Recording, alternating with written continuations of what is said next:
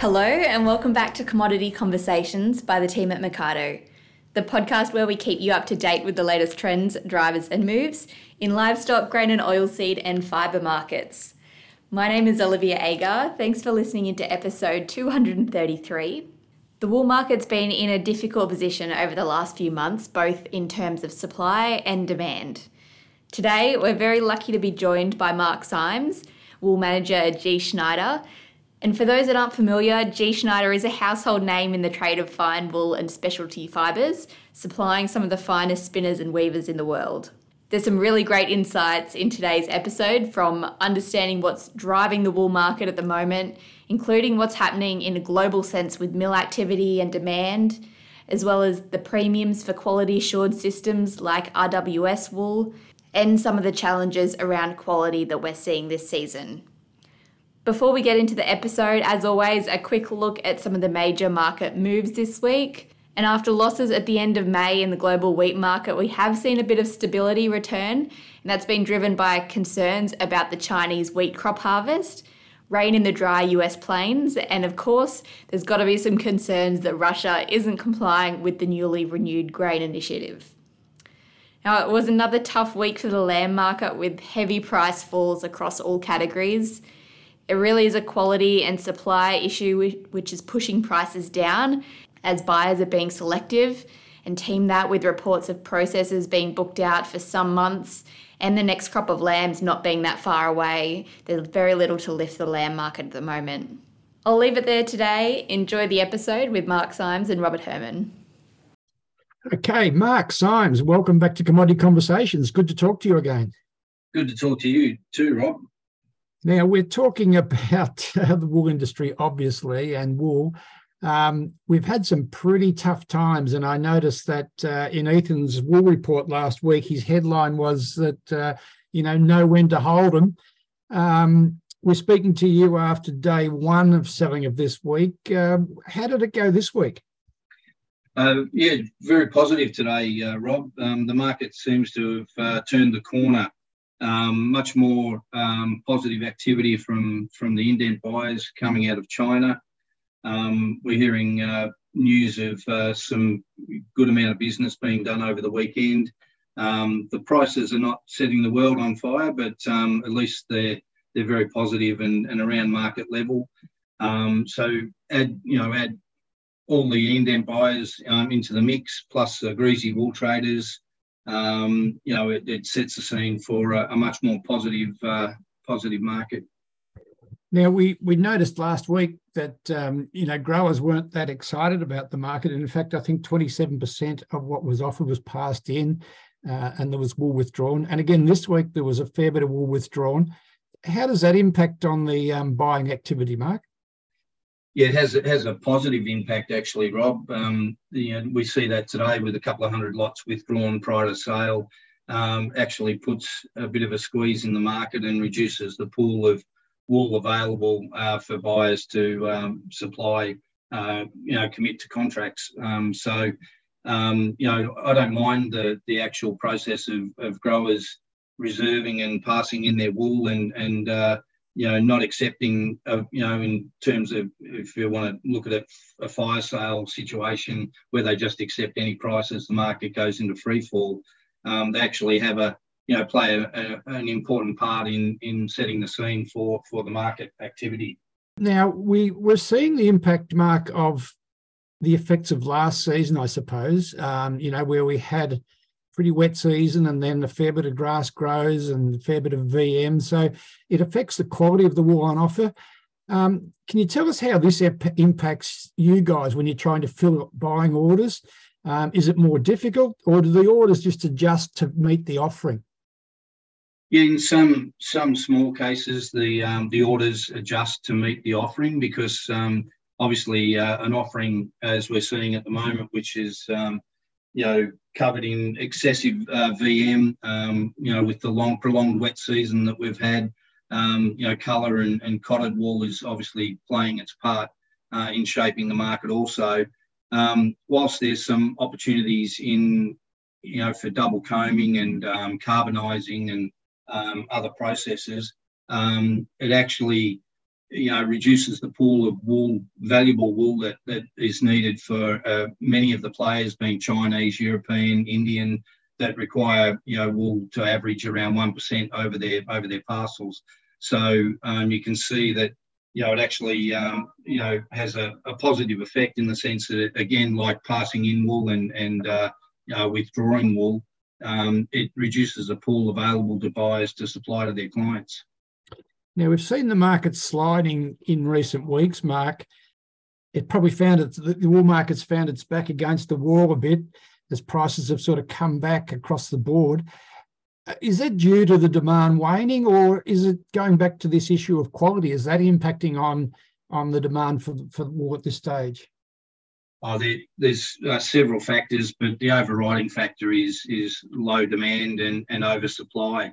That's been probably the last 5 or 6 weeks activity has been difficult to place orders in the market or try and procure orders from overseas.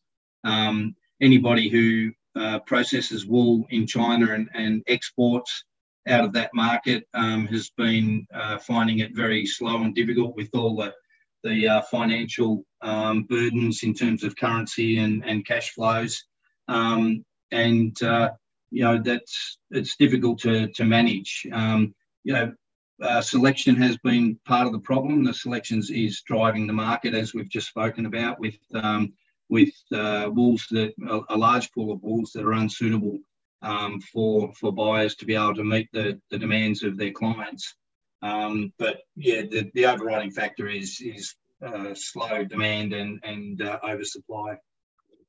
So I'm talking today to Mark Symes from Schneider, who are significant exporters, especially of the higher grade wools coming out of Australia. And one of the things we've talked about to you in the past, Mark, is the quality assured systems, particularly the responsible wool standard. It still appears to be attracting premiums, and even though the latest analysis has shown that those premiums aren't as large as what they were perhaps 12 months ago, they're still significant and they're still in the market. Is that your reading? Yeah, that's exactly the state of play, Rob. The RWS accredited wools for 18.5 micron and finer, you're absolutely correct. The premiums have disappeared in that area because it's very difficult to get a commitment from brand partners for a long term, and that's what we're trying to assist farms or farmers here in Australia to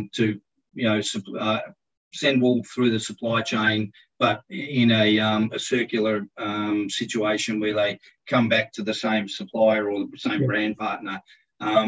Where it's been very hard to promote a higher price for the RWS wool because when it first started, there was a bit of a frenzy and the price went up very excessive and probably a lot more than what the market could absorb and wasn't sustainable. I think at some point it got to about 25% above the market. Now it's back at a more realistic level where brand partners are more happy to look at paying those levels. But it definitely it's aligned with what you mentioned about quality. We've had varying reports of quality issues over a 2 or 3 year period. So that obviously puts pressure on the market in that RWS space. Yes, of course, we understand that the RWS wool doesn't make any sort of statements or any requirements on clip preparation and the way the wool's classed per se. But I think what we're hearing, Mark, is that the customers are saying, well, while we want it RWS accredited, we also want, a high level of preparation and clip standards. Yeah, I think that's a really important key point for any assurance program, whether it's an animal welfare program or a quality assurance program. Quality is the key. Quality of any program is testament to its success. So, whilst whilst RWS in its appearance to begin with is the gold standard globally, there has to be a quality aspect to it to be able to meet the demands of brand partners and spinners, weavers, knitters, every step down the supply chain. So I think anyone who's taking the journey and making the decision to head down, a quality assured path or an animal welfare path, that quality has to be at the forefront of their thinking. And that's a good point, Mark, because that goes across all aspects of your production system and your preparation system, right through to the marketing and how you actually deliver the wool. I noticed coming out of IWTO conference in Kyoto just last week, there were specialty fine wool producers who were making a really strong point. They were unhappy with clip preparation in general. Some lots were included in the RWS program. It's this is sort of a story. You and I have both been in the wool industry, almost a similar time. It's something we've been hearing forever, almost, Mark. What do you think we should be trying to do about this and trying to address this? Well, I think obviously there are quality concerns, but it really has to be controlled by the buyer. We're at the coalface. We're assessing the wool, and we have to really inform our brand partners that if and be honest, and if the wool isn't up to scratch, even though it's part of an integrity scheme, that we shouldn't buy it just for the letters that are associated with it or what it actually stands for. We have to maintain a quality standard according to our clients' types and conditions and specifications. Otherwise, if we start, it's like anything, if you start off with a bad batch, it's only going to compound the problem through every stage of processing. Yeah. Mark, we've just been talking about these, you call them brand partners, call them customers of RWS, whatever you like. Who are they, and what's their objectives with branded wool? Are they getting the sort of advantages that they're hoping to get by connecting to, further down the farm? Brand partners it's a very wide spectrum. It can be brand partners for us as a top maker or a processor of wool. Our brand partners can be spinners, weavers, and knitters. Brand partners for somebody else can be a retailer, can be, there's high fashion brands, athleisure wear brands. I suppose the overriding message that they're trying to send is one of sustainability and traceability, right back to the growing of the wool. Being able to tell the story, whether that's one of generational change, one of regenerative farming, carbon farming, whatever their pathway or their journey is. As I say, it's a very wide spectrum, and they're trying to promote to their consumer that the product that the consumer is wearing has been sourced responsibly through every stage of the supply chain. And look, it's a terrific idea, and it's something we've always espoused to, Mark. And to be honest, this is about the first time I've seen, the program have a real chance. So we need to support it as much as we can. We also need to keep getting the feedback via, people like yourself, Mark, as to how it's all going. Let's just get the crystal ball out for a minute, Mark. What do you see as ahead for fine wool prices over the next 6 months or so? Oh, look, it's going to be challenging, Rob. There's no two ways about it. It's, Europe, the word coming out of Europe is slow but steady. They're just about to embark, through July, August is traditionally their summer holiday period. Their focus on buying a large volume of wool through this period will be somewhat reduced. But that matches, the period that we're in of lower supply of the high quality fine wool. So whilst things are slow, as I said, they're steady. If you have the product sitting on the shelf, you can sell it tomorrow. So there's quite enthusiastic activity, for prompt stock. But for longer term, it becomes more problematic because there's limited processing space within Europe, and the mills are generally booked out till September, October. So, we definitely will see a bit of a slow period, which is traditional through July, August, coming out of Europe. China for the finals. China and India are a little bit different. We've probably seen the slow period coming in with China with lower demand, and we're just starting to. It feels as though we're just starting to turn the corner in terms of activity.